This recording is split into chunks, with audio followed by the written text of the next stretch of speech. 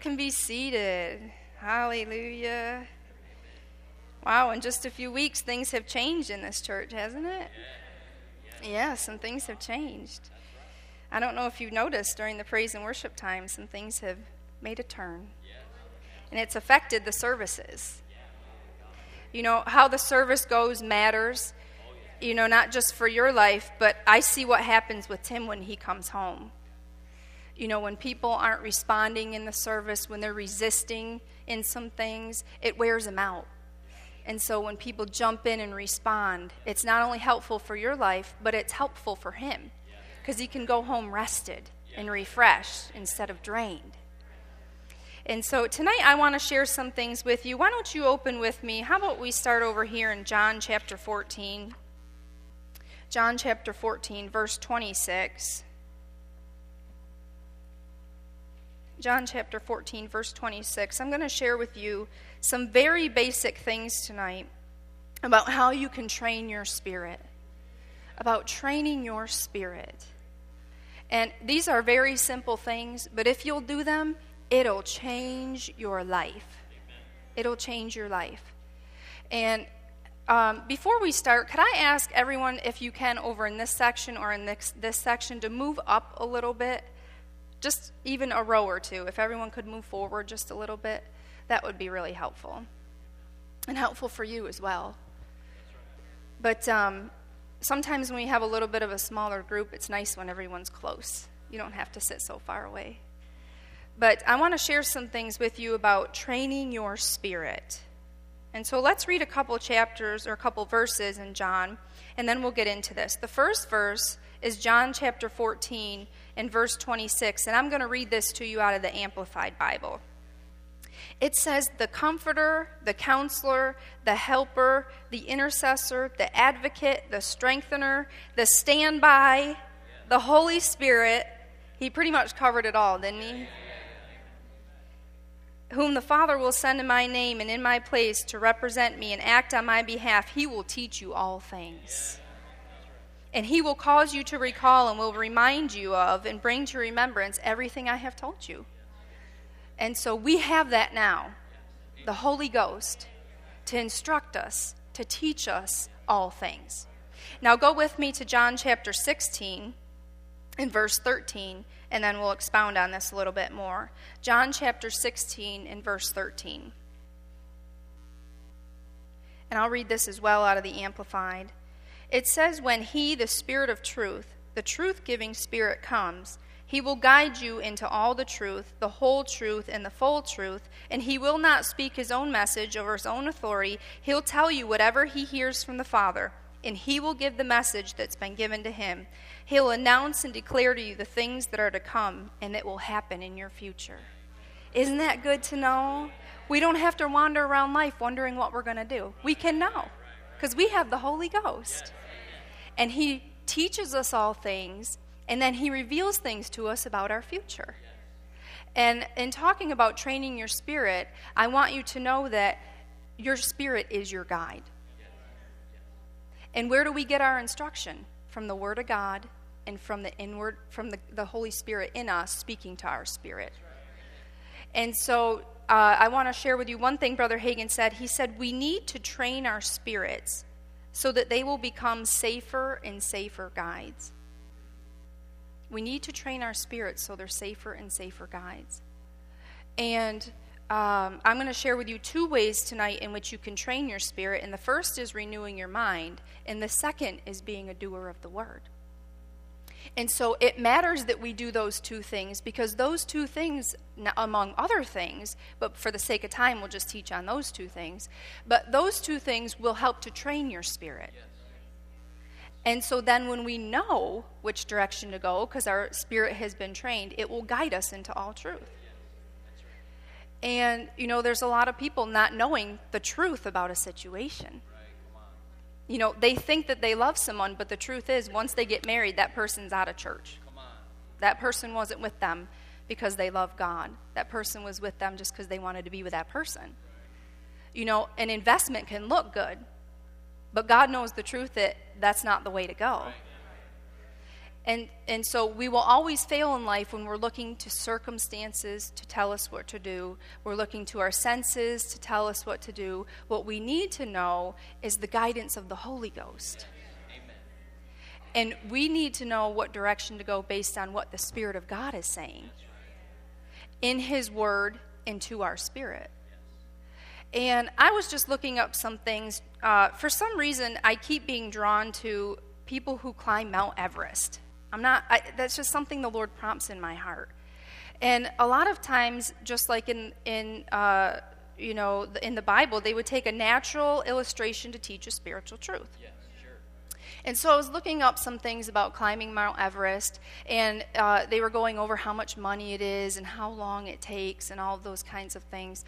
But one of the things that they said was you need to have a guide to make that climb. And they rate their guides based on how much experience they have, how much training they have, how many climbs they've made before, and all those things.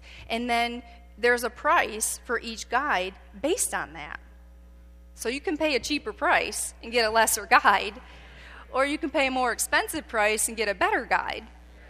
And so what we see is there's a value on having a guide. Yes.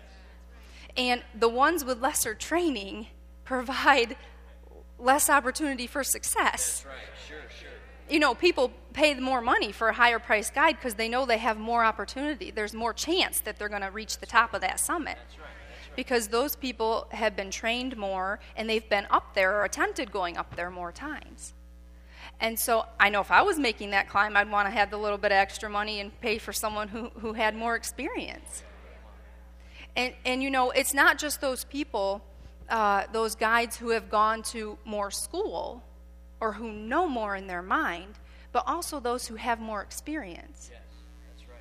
And I think sometimes Christians get a little frustrated and want to get a little ahead of themselves, but so many things, I love what Brother Hagin said. It was very helpful to me. He said, so many things are learned through growth, grace, and experience. And so some things are going to take time. But if we're continually working toward that, we're making progress. I want to share something that I read with you off one of the sites. It says, one of the keys to success for making the summit was good judgment. Just basic good judgment. Good judgment in a guide. And what they said was, you can climb there and be safe using, proper amounts of oxygen, having the latest weather reports, good equipment, but none of those resources replace or take the place of good judgment. Good judgment gained after years of experience making safe climbs and good decisions. Professional, experienced guides make the best decision makers. So see, that's their lure to try and get you to pay the higher price for the better guide. But it's true. We need to be experienced in training what's on the inside. We need to be doing something toward that. That's right. And so many people, I think, are at a loss of how to train their spirit. And there are several steps to it, but the first one is renewing your mind. Because what happens in a situation and you need to know what to do? The Holy Ghost speaks to you about what it is that was in His Word. He reminds you of what He said in the Word.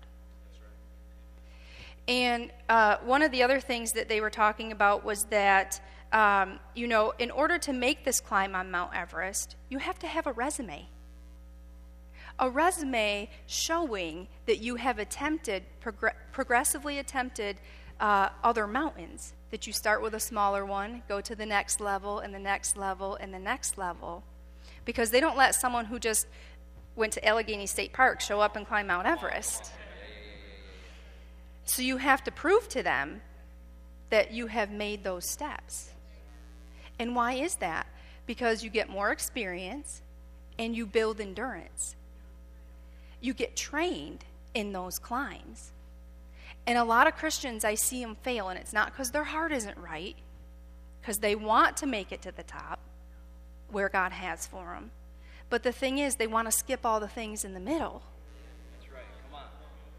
And you can't skip all the things in the middle because people get hurt doing that. You got to build your endurance, get some experience, and take your time. You can't just skip right to the top. That's right. And you know that's dangerous for people. Sure it is. Even people who are trained that attempted to climb Mount Everest, you know, they say that only about 1 in 4 make it. And to me, that sounded like the 4 kinds of soil. 1 in 4 make it to their goal. And I think we just have to have purpose that we're going to make it to what God set out in front. What He has in advance, the good works He has in advance for us to do. That we're going to get there. Because we're willing to go through the training. Yes. So that we know what direction to go. And we take the guidance from our spirit because we put some work into it. That's right. You've got to put some effort into it. It doesn't just happen on its own. And you can be around people who are trained and experienced, and you yourself not be successful in it. You know, those guides that continue to make those climbs up to the top, just because you're with the guide doesn't guarantee you're going up. And so you can be around spiritual people. You can be around church. You can show up to the meetings and still not be getting to where you're supposed to be going. Because you're not putting something into it. You know, those people who train to make that climb, it becomes their whole life. For one, they say just to even go, it's about 2.5 months from the time you leave your house till you're done with the climb. Because of the time to get there, and they make you acclimate. Do you know what that is? Tim didn't do that one time. I'll tell you about that. But, you know, you have to get to base camp, spend some time there, go up to the next camp, spend some time there, go up to the next camp, spend some time there, so that you're increasing, going up in elevation so your body can adjust to that. And Tim went one time, and I don't know, Pastor, did he tell you the story with Pastor Mike? They had some doozies of ideas before they had their mind renewed. And they decided to go to Rocky Mountain National Park and climb like one of the highest peaks there with no experience, no guide. They just kind of went to the office and got a brochure and then went off and did it. And Pastor Mike actually said that he was so miserable he wanted to die. Because altitude sickness, that's a serious thing. And so anyways, they got all sunburnt and blisters. They ended up in the ER because you know you're up there so high, but yet you're freezing because it's snow and blizzard up there, but the sun is blasting on your face, and their face is all peeling and everything. And I think they ended up building a fire in the snow, and they fell asleep is what happened because they were so sick and just needed to lay down. So it's amazing they even got back. And so, see, that's not wisdom. Yeah.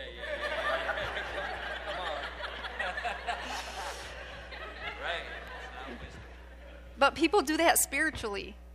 You know, they just kind of want to take off on their own without a guide, without finding out what the Word says, and then you get hurt. And it's not a fun experience.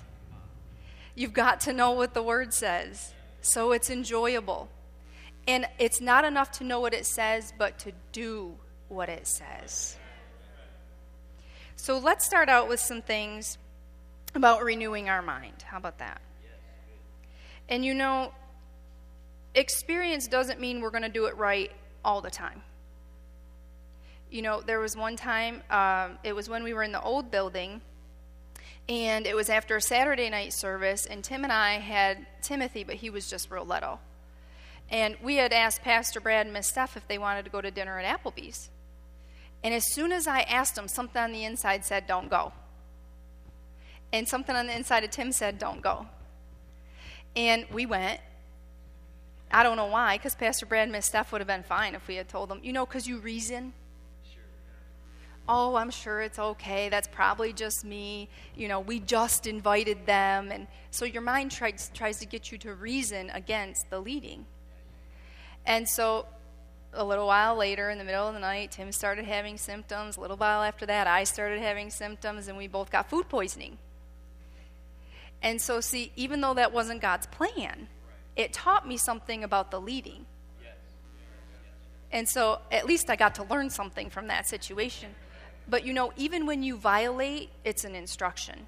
It's not the best, but you can still take something from it. There have been things that I've done when I was ministering, or things that I had a witness to do different, and then I knew after, oh, don't do that again. Tim said to me one time, you get your notes and you feel like you got to say all that's on your notes.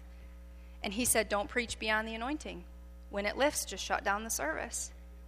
And so I remember I was preaching along. I thought the service was going real well, and the Lord said, it's done. So just close it up and be done. And I'm so glad I did. I felt very refreshed after that service. And Tim has told me at times when he preached beyond that anointing that he came home just exhausted. And so we've got to be conscious of what the leading is saying. And if you miss it, it's okay. Not that you want to practice missing it, but if you miss it, you can still learn from that. Oh, I remember what that felt like when I had that inward witness to not go to that restaurant. And I remember what it felt like violating that, and I didn't want to do that anymore. Right, amen. Come on. And then Tim and I were told when I had Timothy that I was supposed to stop working. And again, what happens when the Lord tells you to quit something that's half your income? What does your mind do? Start to reason why that's not the truth. But the Holy Ghost leads us into all truth. That's right. And the truth about the situation was there was a greater blessing if we obey. But the enemy tries to point to what you won't have and all that. And so anyways, we obeyed and we left. And God has blessed us so tremendously since I left that job. And not just financially.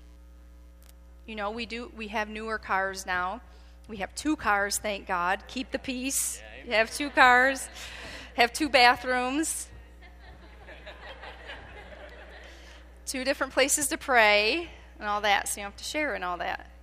But, so anyways, we followed that leading.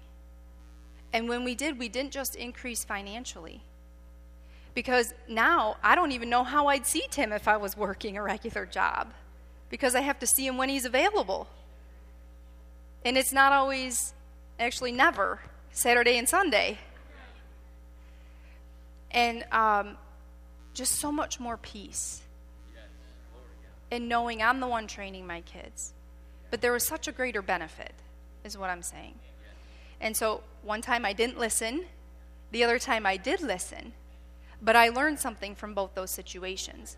It's just experience. Growth, grace, and experience. You can be patient with yourself as you're learning these things. Okay, so why don't you go with me here. We'll open up and we'll go to Joshua 1:8. Joshua 1:8. Joshua 1:8. I'll just read it here. We've got to renew our minds. We've got to renew our minds.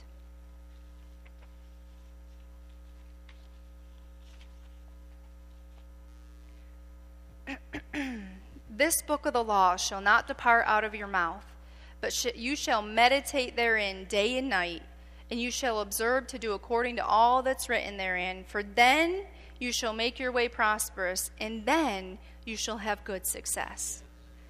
It's really not that hard to be successful in life. What do? Meditate in the Word and do what it says. It's really pretty simple.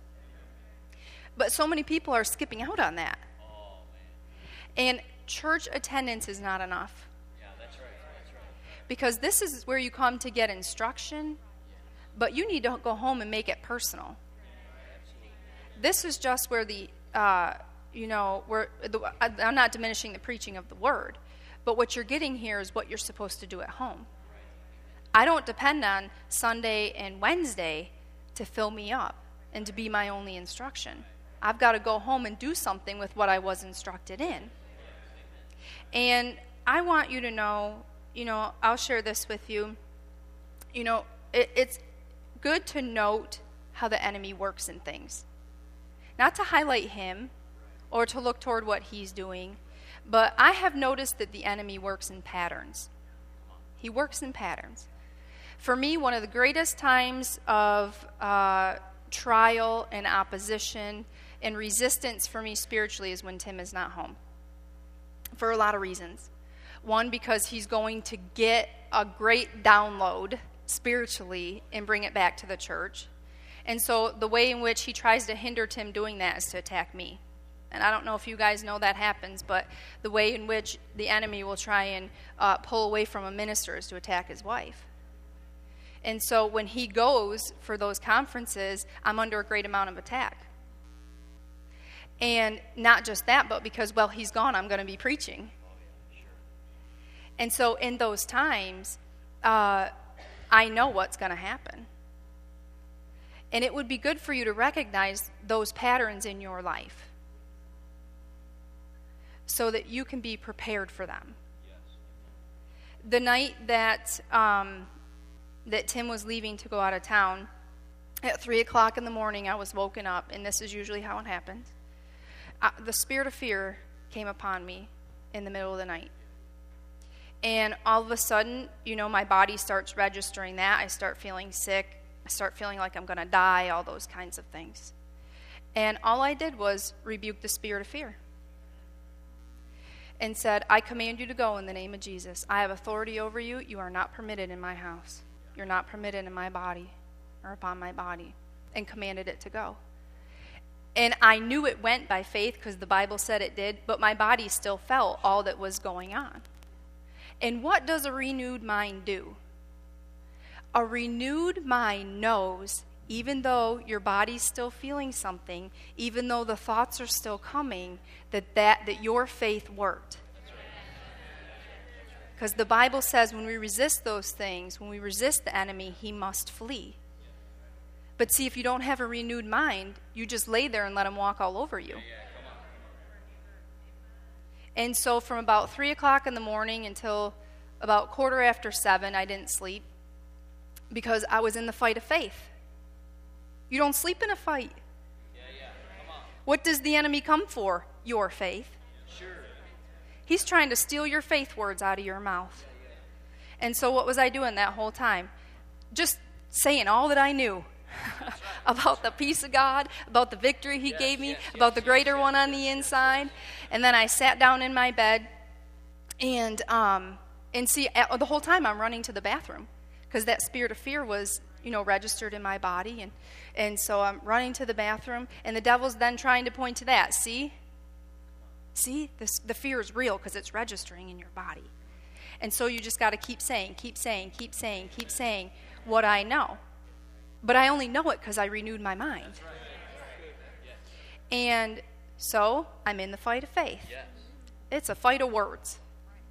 And when you meditate, you have to have that in you so that you can say it, because when those things come, it's your mind that needs to be occupied. That's right. The enemy's trying to occupy your mind with thoughts of fear, but you need to occupy your mind with thoughts of victory. And the way that you do that is be saying them. So I'm saying it. And all of a sudden I got back into bed, and I was sitting propped up in bed, and the Holy Ghost came upon me, and I was prompted to get up and dance in my bedroom. Because if you do it at home, then you'll do it here. If you don't do it here, you didn't do it at home.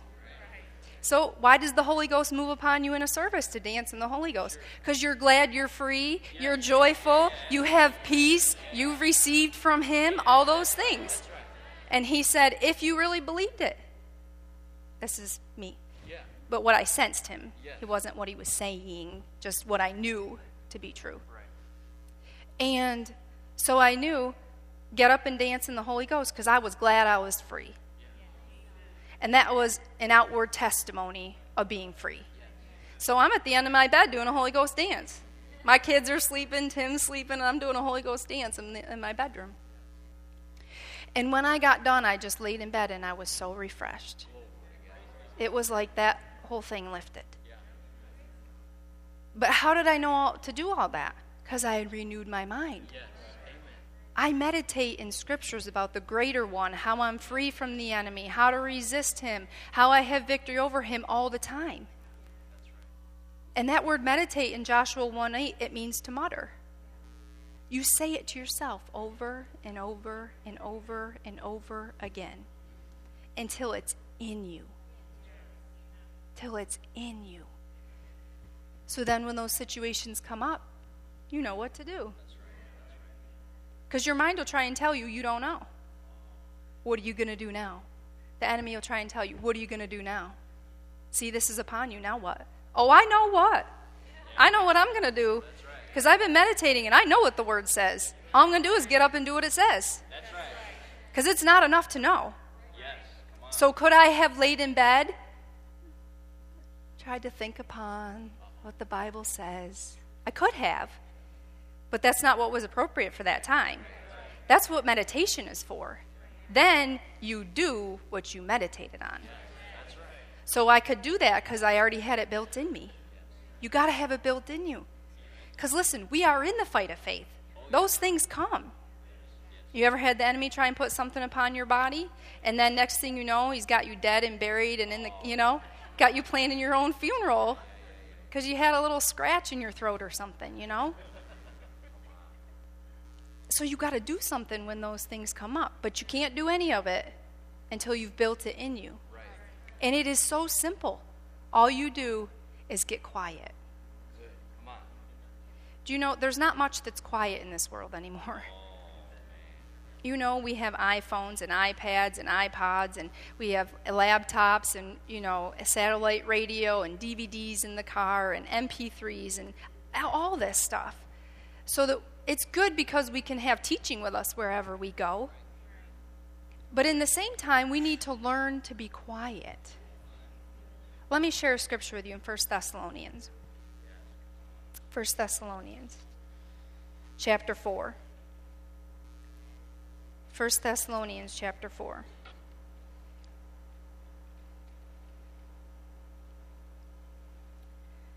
First Thessalonians, chapter 4, verse 11. And we'll read this out of the King James Bible first, and then I'm going to read it out of the Living Bible. When I go on vacation, every year my mom, my stepdad take us on vacation. And Sarah Matt told us about this restaurant called Rio's. And it's this restaurant where you pay like a flat price. It's kind of like a sit-down buffet in a way, right? And so what they do is you pay a flat price, and then they sit you down at this table, and they have these guys that walk around with these metal skewers, and they have a carving knife and a little dish that they set that skewer on. And all they do is they go to the kitchen, they get that meat, they have chicken and ribs and filet and rack of lamb or leg of lamb and all kinds of stuff, any meat you could possibly want. And they go out to that grill, and they get it on that skewer, and all they do is make rounds at all the tables as fast as they can because they got to dish that meat out hot. And they come up and they say, you want this? And if you say yes, they quick cut you off a piece, and away they go. Then some other guy comes up, do you want this? And they cut it off, and then he goes. And that is what the enemy does. So all he has is repetition and suggestion. But that doesn't mean you have to take it. Because that guy with that chicken, I don't want chicken when I can have filet. And so that guy's coming around, he's offering chicken, and I say, no, I don't want any chicken. A few minutes later, what does he do? Come around and offers me chicken again. Even though I said no 10 minutes ago, he's offering me chicken again. Because they have to, they want you to eat more chicken, obviously, than filet, because it's more expensive. So even though you said no 10 minutes ago, he's offering it to you again. And that's what he does, keeps offering it. And that's exactly what the enemy does. He tries to tell people their faith isn't working, but all he's got is repetition. He's just coming around, offering the same thing that he did a month ago, offering the same thing that he did 2 weeks ago, and that's all he's got. That's all he's got. Come on. Is repetition.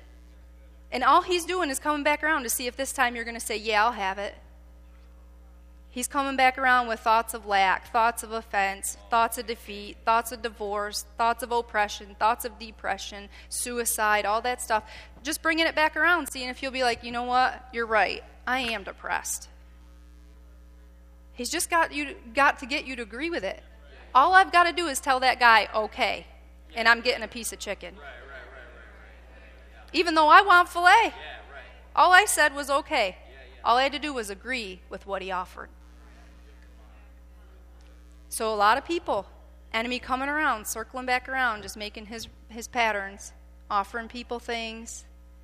And they're saying, no, thank you. Nope, don't want that. Resisting that. And then next thing you know, it's been 10 times in a row that's been offered, and they go, okay. And then they end up with it, and they wonder why. Because they agreed to it. The enemy offered it, and they agreed. If you don't agree, he can't give it. That's right. He can't give it. And we were talking about Mount Everest earlier. In the danger, just naturally, for those people who don't want to acclimate and go up. They just want to go right to the top. But also spiritually. Because listen, the test that I'm facing now, the resistance, the difficulty I'm facing now is not one I faced when I first got saved. No. But it's also not to the level that Dr. Dufresne is at.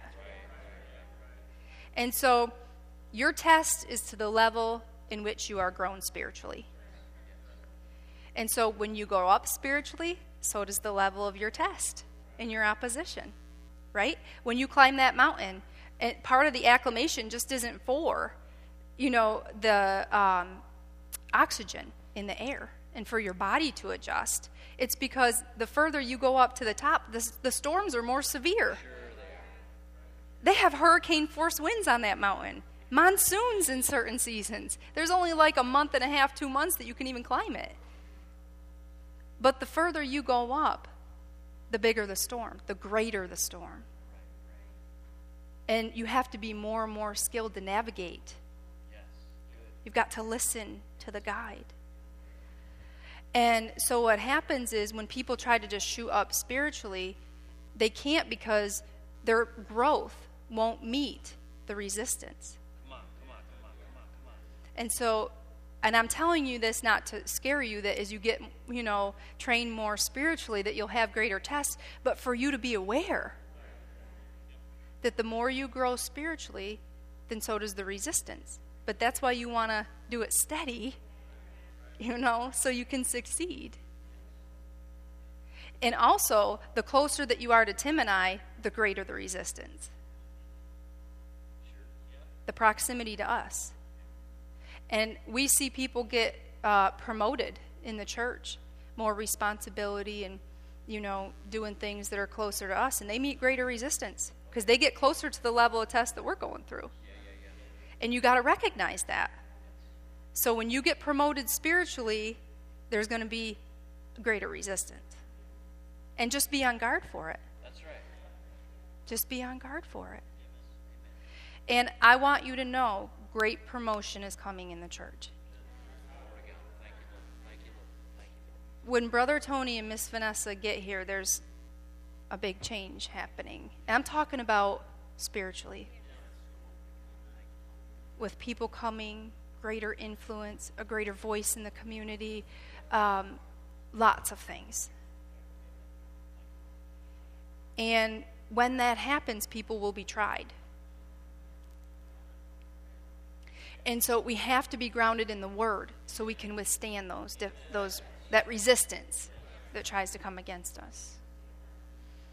And in meditating in the Word, in muttering in the Word, you must be quiet. You must.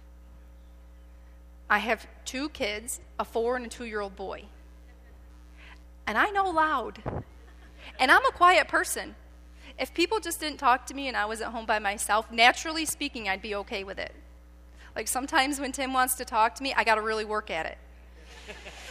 Because I'm okay. He'll say, oh, honey, let's sit on the couch and cuddle and just talk. And I'm like, okay, let's do that.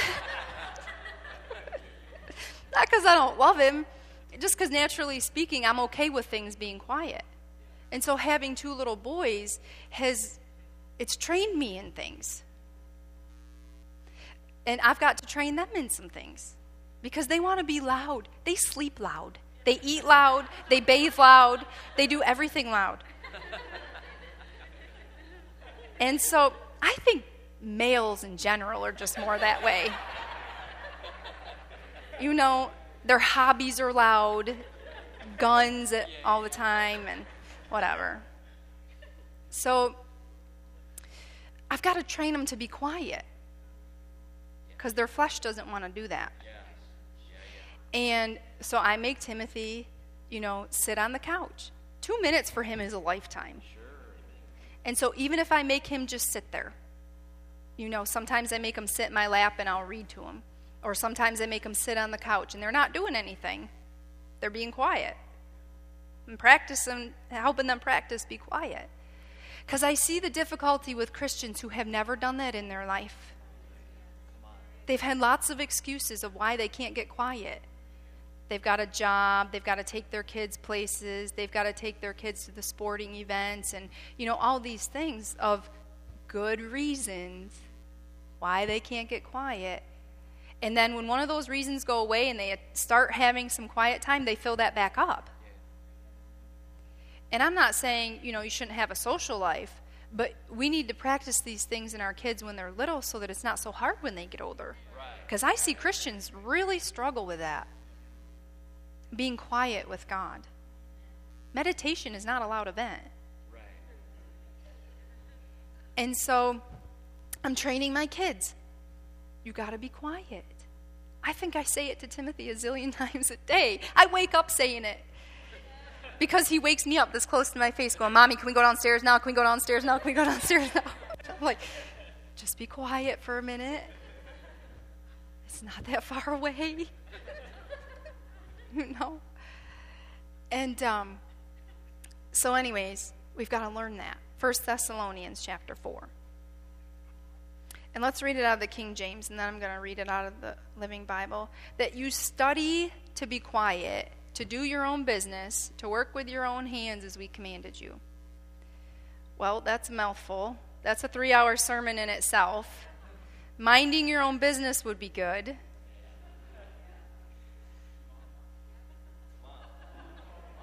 Minding your own business would be good. Study to be quiet. So it doesn't come naturally if we have to study for it. Right?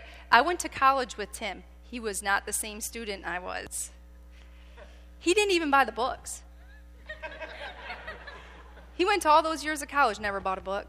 Actually, I think when we were in Fredonia, he paid half of mine just being nice. But he himself never bought books. Because, we were in the same classes, so we bought them together, but he didn't really ever use them. Why? Because he'd just show up to class and he just kind of knew it. He didn't need to study. And so I didn't know it, so I had to study. And we don't just naturally know how to be quiet, or else he wouldn't have said study. And Tim even studied loud now that I think about it. He asked me one time, let's study together. And so we were studying, and he's tapping his pen and doing this with his foot. And next thing you know, he gets up and he's walking around the room, getting a drink of water. It was loud. But anyway, we've got to study that. 1 Thessalonians 4:11 in the Living Bible says, this should be your ambition, to live a quiet life. To live a quiet life. Yeah, we have to train ourselves to do that. Because life is loud. Aren't you always bombarded with things? I mean, you can't even be home by yourself. And you got Jehovah's Witnesses coming to the door, the turf tender guy coming to the door. People coming. And I'm not against guests and everything, but, you got to have quiet time. And you have to guard it. As soon as you purpose to be quiet, you're going to be needed heavily. Your phone's going to be going off. People are going to be emailing you. Your husband's going to want something. Your kids are all of a sudden desperate for something, And so when you purpose to get quiet, all of a sudden, everyone's going to want a piece of you. Because that's the enemy coming to steal that. And we have to guard it. Because no one else is guarding it for us. We have to purpose that. When I studied, I set aside time.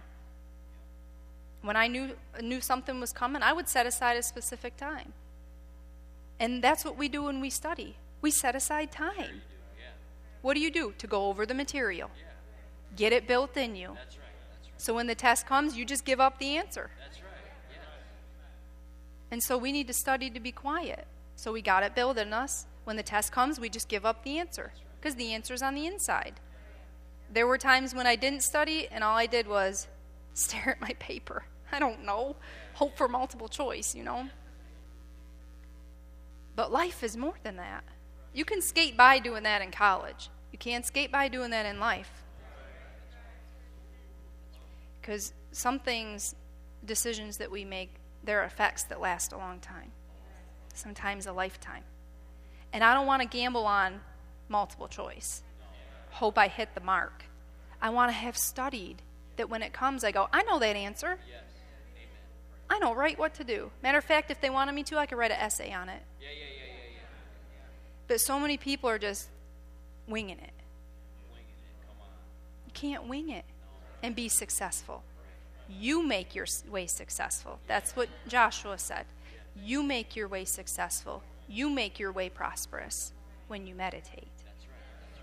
If you don't meditate, you don't care that much about being prosperous and making your way with God, following Him, being successful. We've got to have that. And part of being quiet is having an even temper. Being patient. Being patient. One of the definitions of walking in love is enduring annoyance calmly. If you're married, if you have kids, you get annoyed. But you don't have to walk out of love just because you feel annoyed. You just endure it calmly. I know you all don't have that, but I'll speak for myself. But part of being quiet is being even-tempered, calm-tempered, being calm. What does Galatians 5:22 say? That the fruit of the Spirit, if you have the Holy Ghost on the inside of you, then here's what you have. Love, joy, peace, patience, goodness, kindness, gentleness, self-control. None of that sounded like a bad temper to me. And when we have a bad temper, we haven't studied to be quiet. You're right. We haven't meditated enough in the Word. Because the Holy Ghost put those on the inside, but you know what you have to do? Draw that out. Yes. The Bible says a wise man will draw out what's in him. It doesn't matter that you have it in you if you don't draw it out at the right time. And so we have to build these things in us so when those times come and we're heavily tempted to walk out of love, to slam doors, to yell, to hit, whatever that is, that what do? Draw out of the love, joy, peace, patience, goodness, kindness, and gentleness, and self-control in us. You have to study. And there is a test coming. Sure. I never studied for something there wasn't a test for. I didn't go home and go, I just want to study, so I think I'll just get to some studying. I never did that because I was smart. Anyway, but you know, you're going to study for something because there's a test coming. And we've got to learn how to live quiet. My kids don't necessarily like it right now when I'm making them practice those things, but it's going to pay off later. There's going to be a great benefit later. Because if you don't learn it then, you got to learn it now. And I see, people who grew up in the church and, they came with their parents and they had parents who were spirit-filled and stuff, and they're so much further ahead. They know so much more. And don't get me wrong, things are being accelerated. Things that used to take a long time are now not taking as long. And so, we are in a time of acceleration. But it would be better if you learn it now. Because if you don't learn it, there will be great difficulty for you. There is going to be a test. You've got to have the Word built in you. And let me tell you this, that every test for each person is not the same. Some people are tempted and tested to drink and to smoke and to party and, all that kind of stuff. I'm not tempted that way. Once I was free, it never really, it's not something that is a temptation for me to go back to the bar or any of those things. But some people it is. And so know where you're tempted the most, where you're tried the most, where the greatest temptation comes against you the most, and start with that. You know, my goodness, start 10, 15 minutes a day and go up from there, meditating. And we can't replace prayer or meditation with prayer. A lot of people want to pray because it's busy, it's noisy, there's something going on, something doing, but we have to have both. We've got to have that part where, we're praying with God, but also the quiet time where we're meditating in the Word. And sometimes even, I'll just lay on my bed with my Bible right there and just nice and quiet and just meditate on what he said. Just say it to myself over and over and over again. Sometimes it's one verse, sometimes it's two, sometimes it's a list of them, but I pick out the ones I need right then. Yes. Amen. And you have to know which season of testing you're in to know which spiritual activity to apply, right? So sometimes you're in a season where you really need to know what direction to go. Well, then you want to be spending some time praying in the Holy Ghost. But like the other night, when I was tested and that spirit of fear tried to come upon me, what I needed to be doing was confession. I needed to be saying something and rejoicing. That's right. Praise. So you need to know, is it a time for faith confession? Is it a time for rejoicing? Is it a time for praying? Is it a time for meditation? Where am I at right now? Because different seasons in your life require those. And the season could be even just a couple days. But you got to know what needs to be applied at that time. And the only way you're going to know that is having trained yourself, trained your spirit to guide you what to do. So let's look at the second portion, or the second thing that we can do, which is practicing the Word. Go to James chapter 1 and verse 22. James chapter 1 and verse 22. God's so good, training us that we can know what to do. He shows us all things and what's to come. James 1:22. So first we need to meditate in the Word as part of training our spirit, and the second is to practice the Word. Be doers of the Word, obey the message, don't merely listen to it, betraying yourself into deception by reasoning contrary to the truth. And I'll read it out of the Living Bible. It says, and remember, this is not just a message it is a message to obey, not just to listen to. So don't fool yourself. And then go down to verse 25. And it says, if anyone keeps looking steadily into God's law or his word, he will not only remember it, but he will do what it says, and God will greatly bless him in all that he does. This is the Living Bible. God will greatly bless him in all that he does. And so a lot of times we don't even know what the Bible says to do it. And then we're wondering where the blessing of God is. Because we haven't built that in us to then be able to do it. What does the Bible say about how you should behave in your marriage? What does the Bible say about how you should have a local church and have a pastor and tithe and give in the offerings and all those things? What does the Bible say about conduct in church? That's a big one. Because if we're going to be here, we got to know how to conduct ourselves right. I train my kids how to conduct themselves at home. And they're always in training. Every day they get up and they're in training about those things. What's right? How can they behave and conduct themselves right at home? And that's the same thing in the church. Right now Timothy's in this phase where like every 10 minutes he wants to do something to Michael. He wants to hit him and kick him and jump on him and throw things at him and put water over his head and every 10 minutes. And the other day I looked at him and I said, one day Michael's going to be as big or bigger than you. And I'm going to let you guys duke it out. He was like,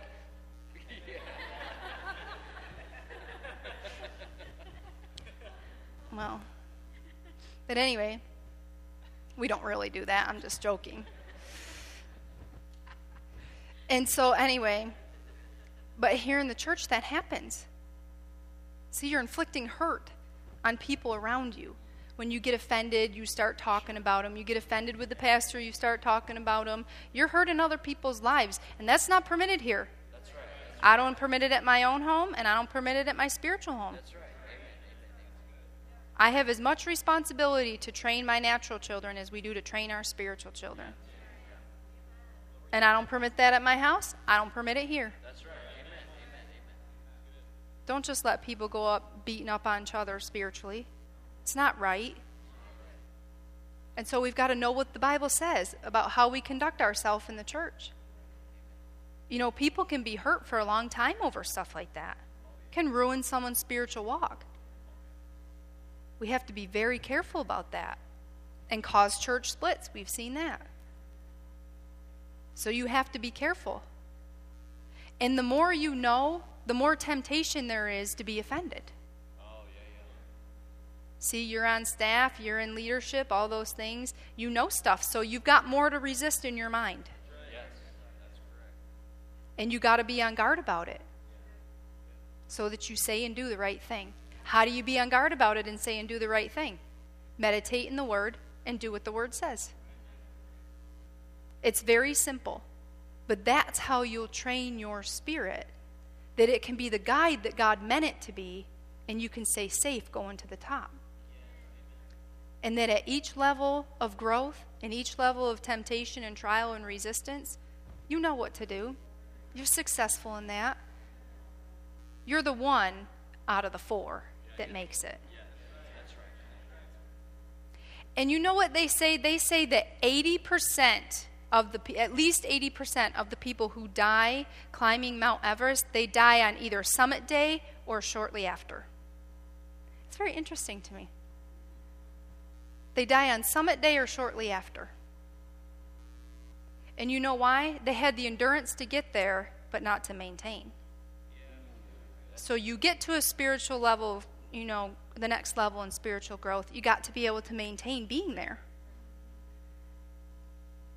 And so those people, they didn't just have to give out what it took to get up there. They got to, you know, be able to live once they get there. That's right. And what happens is they show up exhausted. They've worn themselves out. Either violating a report, going when they shouldn't, going too fast, whatever. So you've got to follow the instruction all the way so that when you get to that next level, you can maintain it. Because, man, what does it matter if you got up there and then died? I mean, isn't the whole point to be able to rest your life, say how you climbed Mount Everest and came back down? I mean, if you're growing spiritually and then just gave up on it, I mean, what good does it do? You can't even tell anybody about what was going on. You know? And so we got to be those who purpose not just to grow, but to continue in that growth and to maintain the growth we have. I have seen some people where they grew to a certain level and then just kind of faded off. And we've got some people here that are just so hungry for God that they've made great spiritual strides. Great spiritual strides. And God's going to use them greater. God's going to use them greater. Reverend Chris and Crystal, God's going to use them greater. God's going to use them greater. Because they're training themselves. They're pacing themselves. And not content with where they're at. I know I want to go higher with God. And that's part of it, being hungry. Being hungry for more. So let me share some last things with you here about practicing the Word. I want to share, if you don't have this book, it would benefit you to get it. It's called A Supernatural Prayer Life by Pastor Nancy Dufresne. You can either get it online or they're coming here in June. You could get it when they come here in June. But it's a wonderful book. Because when we find out what the Bible says, see, once you know, you're responsible. God's not holding you accountable for things you don't know. But once you know, then you're accountable. See, the same thing with my kids. You know, Timothy, he does something that he shouldn't for the first time. Well, he didn't know, so I warn him. But then the next time he does it, I have to spank him for it because now he knew. But I didn't spank him the first time because he didn't know. And so God's so much better a parent than I am. And once we know, we're accountable. And so once you start meditating in these things, you're accountable for them. The more you know, the more you're accountable for. And so once we find out, what does it look like to have a godly marriage? What does God expect of us as a wife or a husband in a godly marriage? You know, what does it look like to train your kids right and all of those things? Then we have to do it because we know. And Tim always says it's a dangerous thing to not have your actions match the level in which you know. There's a danger area there. And I wanted to share something with you. It says, this is Pastor Nancy's book, believers who have taken the time to edify and improve themselves are the most desirable people to be around. And as we speak in other tongues, the spirit of man, which houses the power and the life of God, becomes the most dominant feature about our lives, and all men will seek out the company of such a man. Men are hungry for the company of a man of the Spirit, a God-filled man, a Spirit-dominated man. All the world is drawn to a full man. What you're full of will determine what kind of man will be drawn to you. Those full of rebellion, draw the rebellious. Those full of fear, draw the fearful. Those full of pride, draw the prideful. But those full of the Spirit of God and full of God, draw like men. I want to be someone that people enjoy being around. You know, don't you want to be somebody that everyone wants to be around? I mean, you know, we have guest ministers who come in and everybody wants to talk to them. Why? Not because of their personality, although they have nice personalities, because they're full of God. Yes. And the world is drawn to that. Everyone's drawn to that. Yes. But why are we filled with God? What is our purpose of being filled with God? To draw the world. And it does. Mediocrity does not get it done. It doesn't. Because there's a ton of that in the world. People going halfway, kind of keeping their word, do an okay job, just doing what they can to skate by. But people of excellence, people full of God on the inside, the world knows. Even if they don't recognize what it is, they know there's a difference. There is a difference. And the way in which we're going to reach the most people is being as full of God as possible. Because they'll see there's something else. I remember where I used to work, my boss, she came to me one time and she said, how is it that you know some of these things? There's such a difference in you with some of the other people that I worked with. And see, she knew there was something, she just didn't know what. And that's what happens. People ask you, then you can testify. Yes. I'll tell you why. God on the inside. Amen. He made a difference. And so we have to be full of God so that when we go out, the world is drawn to it. They're drawn to it. Like she said, people will be drawn to it. And that's what we have to offer. That's what's going to happen when we go to this next level. Brother Tony and Miss Vanessa come. People are going to be drawn to it. People are going to be drawn to us.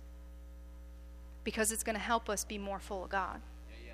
That connection with his ministry and Tim's ministry coming together to help the body. And so we all need the purpose. We're just going to go home and spend our time practicing being quiet, meditating in the Word, so that we know more what to do. And we're not left without a guide. You know, the Holy Ghost speaks to our heart. But so many times, because we haven't trained ourselves with the Word of God, we don't obey that because we don't even recognize that leading. You don't even know how much training your spirit with the Word of God is going to help you hear clearer the voice of God. Let me see. I wrote down a quote Brother Hagin said, and I want to see if I can find it real quick for you. I shared one with you earlier in the message. Let me share this last thing and then we'll close here. Brother Hagin said, if you ever want to do anything great in life, if you ever want to amount to anything, take time to meditate in the Word. So many people think it's just hours of prayer, and that's not it. Hours of prayer is good. But if you ever want to do anything great in life, if you ever want to amount to anything in life, take time to meditate in the Word. very simple. Let's close in prayer. Father, you're so good. You're worthy, Lord. You're worthy, Lord. Father, we're thankful for your word that helps train our spirit as we meditate on it and become doers of the word. We're so grateful, Lord God. We thank you, Lord. We thank you, Lord. We bless you, Father. You're so good to us, Lord. Thank you for this instruction, Father God. You're worthy, Lord. You're worthy, Lord. You're worthy, Lord. Father, we thank you. We have received of your instruction, and Father, we delight in giving to you, Lord God. So we thank you, Father, for this opportunity to give, Father, to your work. And we just thank you, Lord, you're our provider in all things. We thank you, Lord, you're our provider. We thank you, Lord, you are our provider. And we thank you, according to Luke 6, that when we give, it's given back unto us, good measure, pressed down, shaken together, and running over, men pour into our bosom. Now, ministering spirits, we put you on assignment to go and influence people and situations for supply to flow to us personally, supply to flow to our businesses, supply to flow to this local church. We thank you for it. Now, ministering spirits, you go and bring that in Jesus' name. And we thank you for it, Father God. Now, Satan, we command you, take your hands off our finances in the name of Jesus. We thank you, Father God. We believe it so. We know our angels are on assignment for us now. We thank you. We've never lacked a day in our life. We thank you, Lord. You are our shepherd. We shall not lack or want for anything. I thank you, Lord. You're our shepherd. Bless you, Father. You take care of us. Thank you, Lord. You're worthy, Lord. You're worthy, Lord. Thank you, Father. We worship you, Lord, and we thank you we have an opportunity to give in Jesus' name. Amen. Hallelujah.